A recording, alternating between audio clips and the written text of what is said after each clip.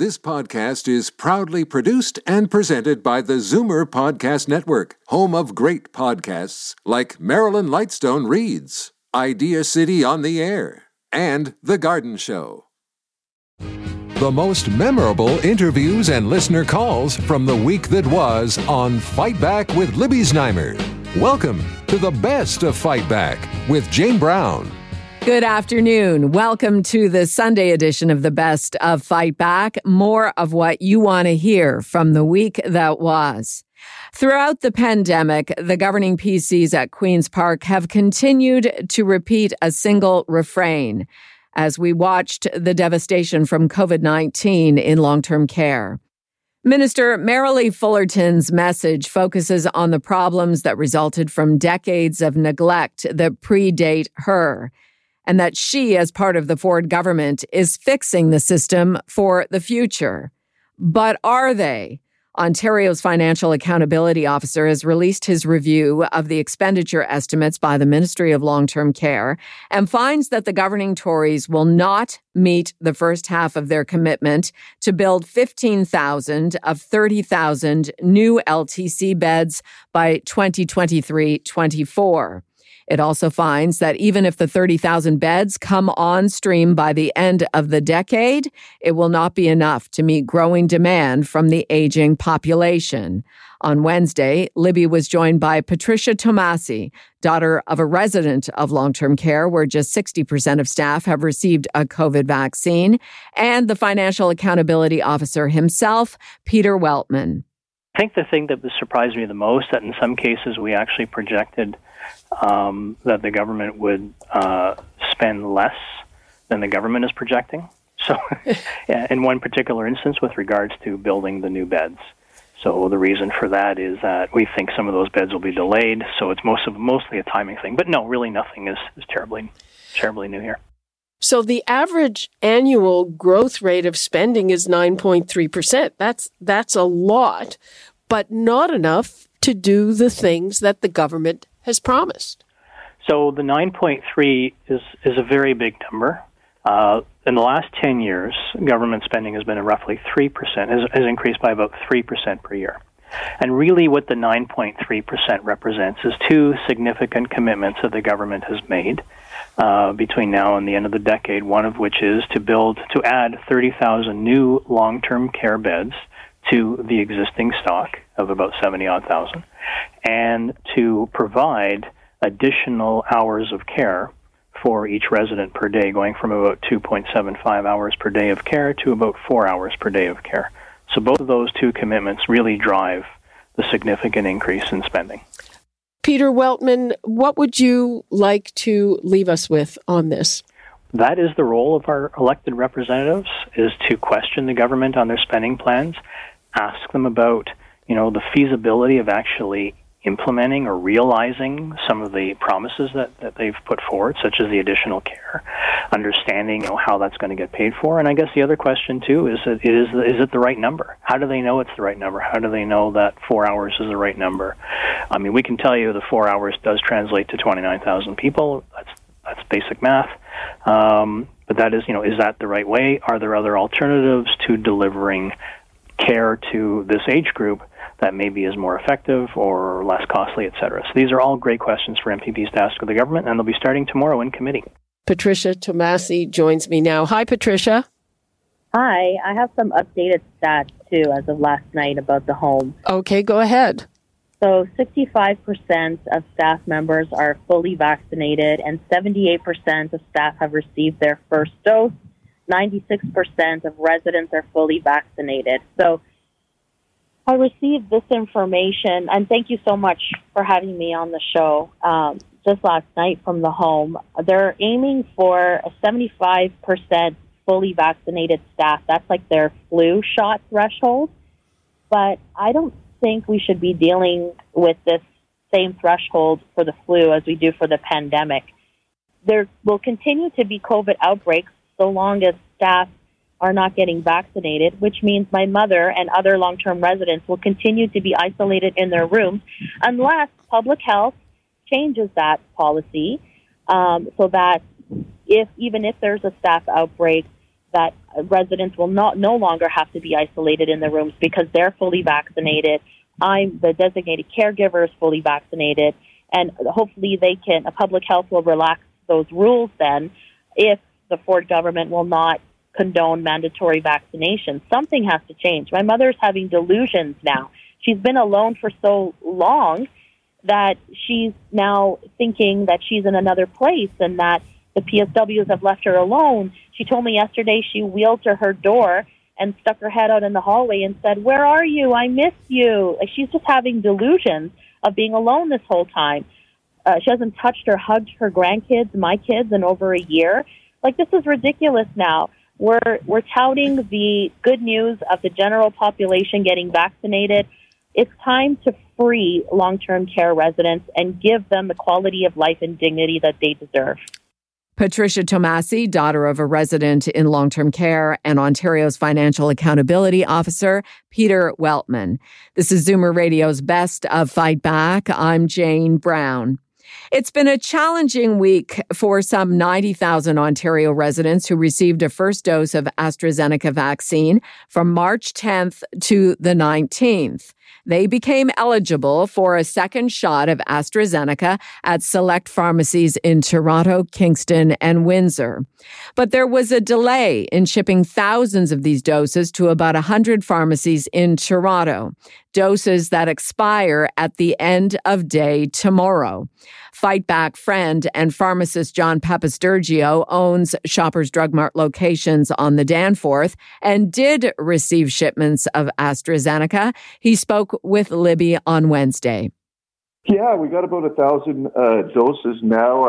I mean, that's how fast things change. We don't always know exactly when we're going to get supply, but we are in supply now. It's kind of a crazy environment here in the pharmacy, and we've got many people calling the store to see if they could get access to the vaccine. The way we're handling it right now is anyone that got their first doses with us here, we're reaching out and booking appointments for them, and then based on the supply, we'll start giving it to others. But it still is a relatively small amount given the number of patients we vaccinated initially, right? Yeah, how many patients did you vaccinate initially? It's hard to say. I think at my store is probably over 3,000 patients, so we don't have enough for everyone as of yet, but we'll get there. I've been told we're going to have access to more, so hopefully over the next week or so we'll be able to get to everyone.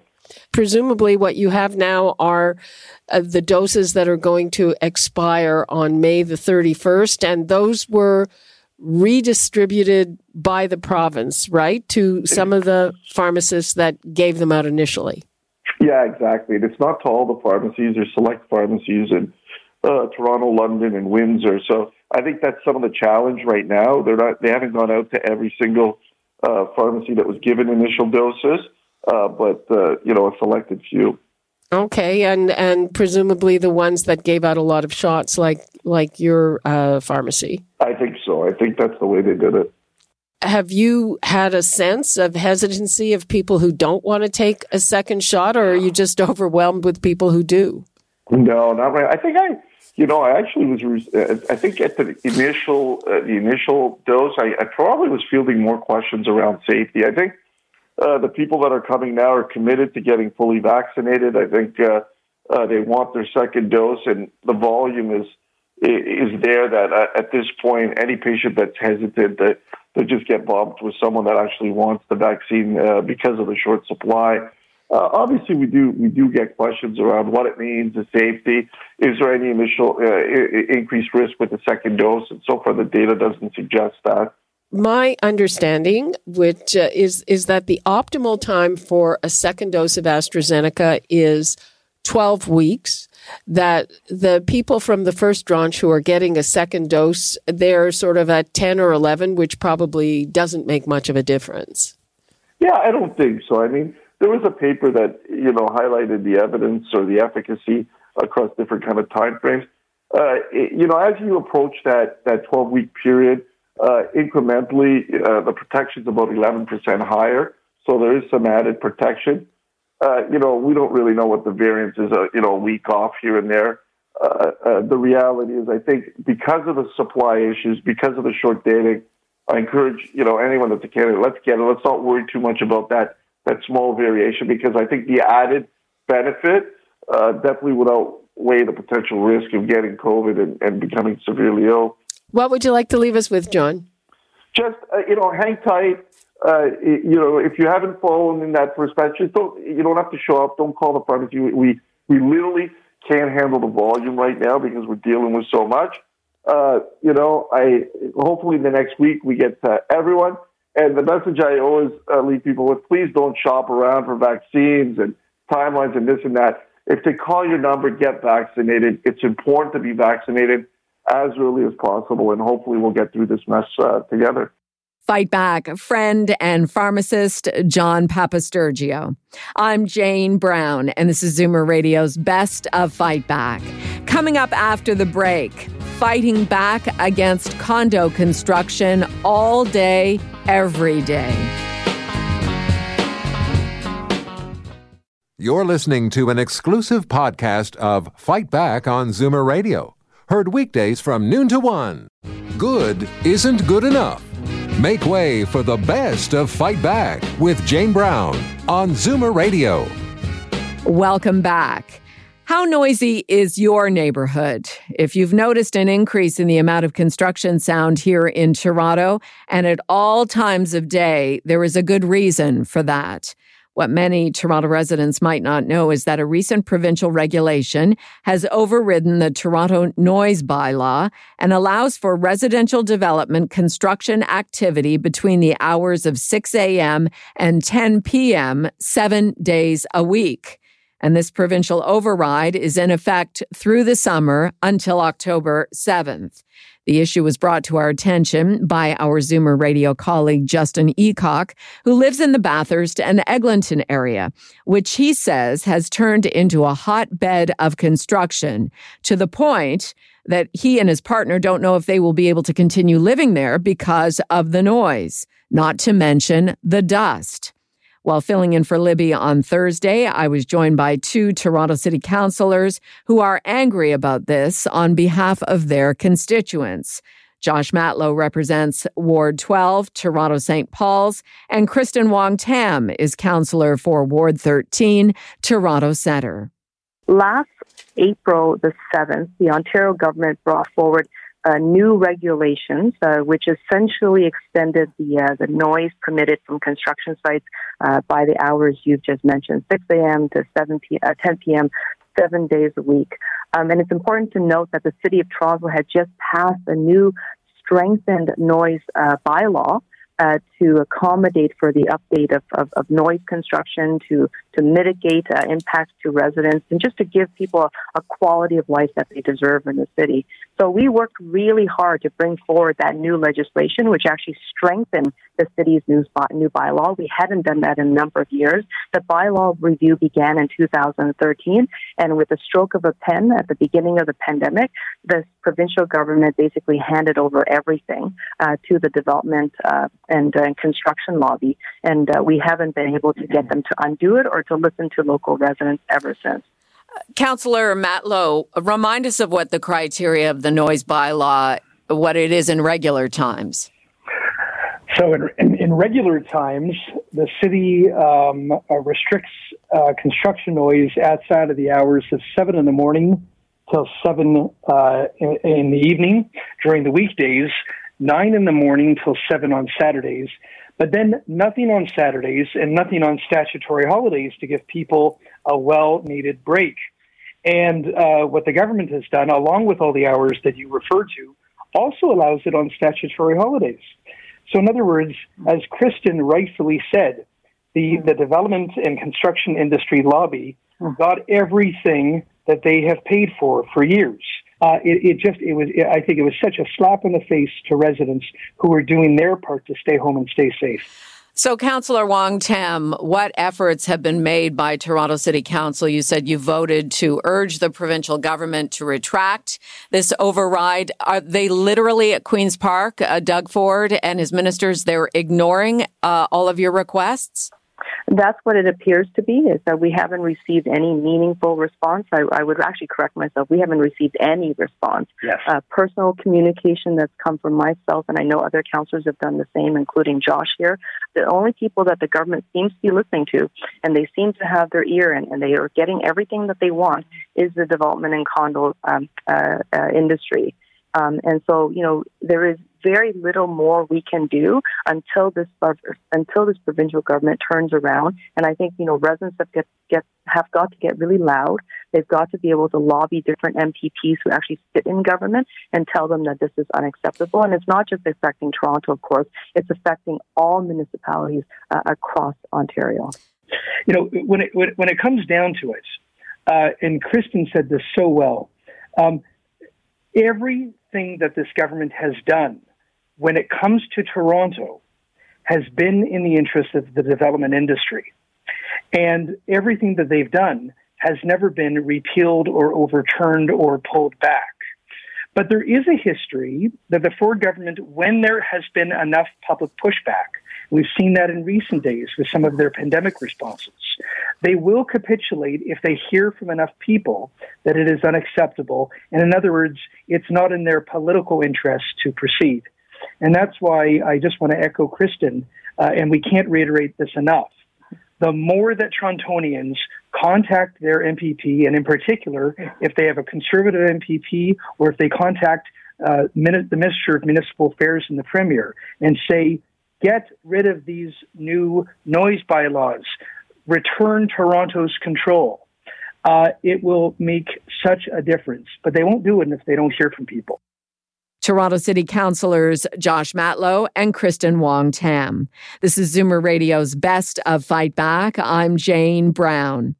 On Thursday, we continued the discussion about noise and sound since the month of May is Better Hearing and Speech Month. Hearing loss affects about 1 million Canadians who are living and coping with this challenge. In fact, hearing loss is the third most common chronic disability after high blood pressure and arthritis. But there are ways to cope and live well. Dr. Andre Marcoux is Vice President of Audiology at Signia and joined me with some important information for Zoomers. We know from our surveys that the causes of hearing loss do vary. The most common would be those who are exposed to noise. So noise exposure can certainly play a part in all of that. That would be the most common cause, followed by aging. Most people above the age of 20 years old, so half of people over the age of 20 may have some form of hearing loss. So it's very insidious. It starts off very slowly, but with aging, we do see hearing loss creeping up. And then there can be other factors that are more medical, ear infections. There can also be some congenital factors behind hearing loss. How do you know if you are putting your hearing at risk? And I'm assuming that's just too much loud noise too often. It certainly can be. So with noise, it's a question of dosage. So most people are aware of, well, if you listen to something that is too loud, that can cause some damage.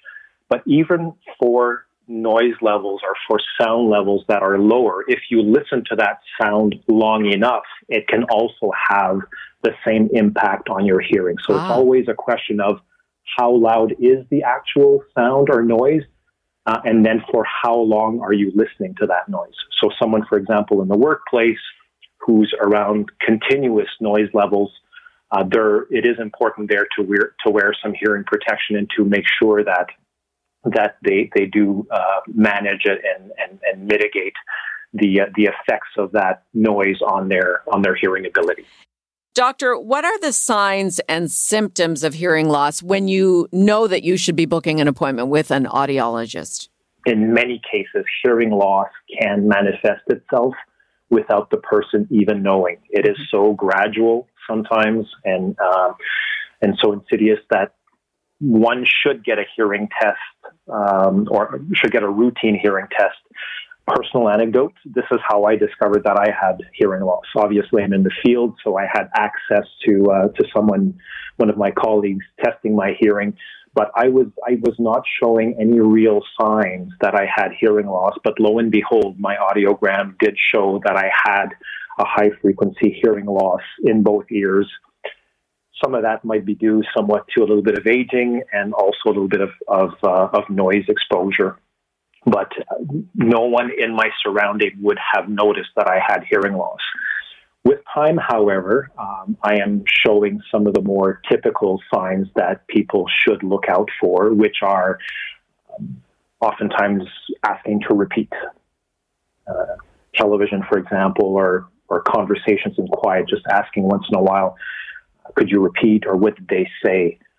This is all the more obvious when there's a little bit of background noise. So if you add a little bit of competing sound or a competing noise, that's when it becomes much more obvious that we're not completely understanding what someone is saying, and we will ask all the more often for someone to repeat themselves. Another sign is potentially ringing in the ear, which we call tinnitus, or some people pronounce it tinnitus, which can oftentimes accompany hearing loss.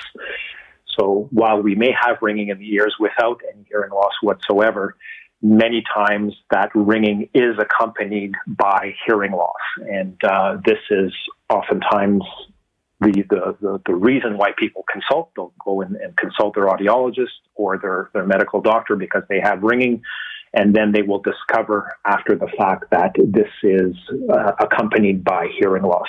But I have to stress the importance of getting a hearing test on a routine basis, even though you may not be displaying or showing these typical signs that are common with hearing loss. Dr. Andre Marcoux, Vice President of Audiology at Signia. You'll find more information at signia.net.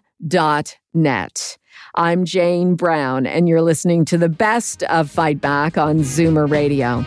Coming up, what you had to say about the week that was, and the Fight Back Knockout Call of the Week.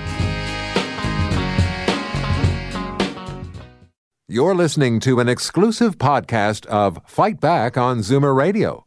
Heard weekdays from noon to 1. Zoomer Radio, pulling no punches with the best of Fight Back with Jane Brown. Fight Back with Libby Znaimer brings you comprehensive coverage of the news stories that interest you and your reaction to them on the phones. Here are some of this week's best calls. Pat in Toronto phoned about the provincial override on Toronto's noise bylaw, which means condo construction may take place between 6 a.m. and 10 p.m. 7 days a week through October. My experience is slightly different, and that was with regard to a noise bylaw on a lake up in Muskoka. And I was on council, and there was great concern about putting in this noise bylaw. And it had $500 fines if people were making too much noise. You know, all we had to do was put the bylaw in place, and the noise stopped immediately. But I would comment that we have to do something about what the Ford government is doing. The environment, he is tearing the environment apart, and I've been part of a lawsuit which was heard, and we haven't had the decision yet, where they are simply ignoring any public input with regard to environmental concerns. You know, further to that comment that our former mayor was talking about with regard to the highway. So I think that's going to be a serious issue in the next provincial election, or it should be. Jason in Toronto called about an erosion in government trust during the pandemic. This was a massive failure on behalf of the federal Liberals and the provincial Conservative government. Because this was a national emergency that required a national response, but both were far too concerned with scoring political points on each other, and that affected us citizens in terms of our health, our businesses, our families, and that was a massive failure. This required a national response. What we have is we're coming to an election, 2 elections coming up soon. And we can't be voting between 2 people who both failed us on a massive level. And that's kind of my point at this point. We can't be afraid. It's like, oh, we have to vote Liberal because we're dealing about Conservatives, and they're going to screw up again, so we have to vote for them. So we need to really have some soul searching as citizens to see what happened, and this is a major issue. And now, Fight Back's Knockout Call of the Week.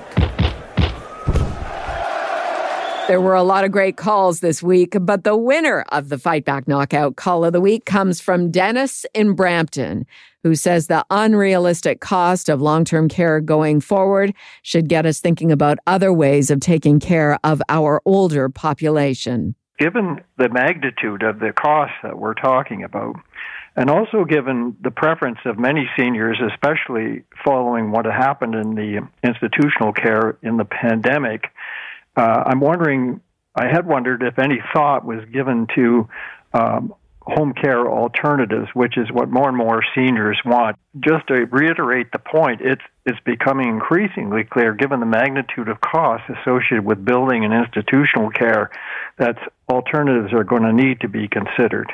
That does it for this week's Best of Fight Back on Zoomer Radio. If you'd like to qualify for the Fight Back Knockout Call of the Week, phone us noon to 1 weekdays. Or if you have a comment, email us at fightback@zoomer.ca. Follow us on Twitter at FightbackLibby and call our Fight Back voicemail anytime at 416-367-9636. I'm Jane Brown. Join us again next weekend when we'll round up the best of Fight Back.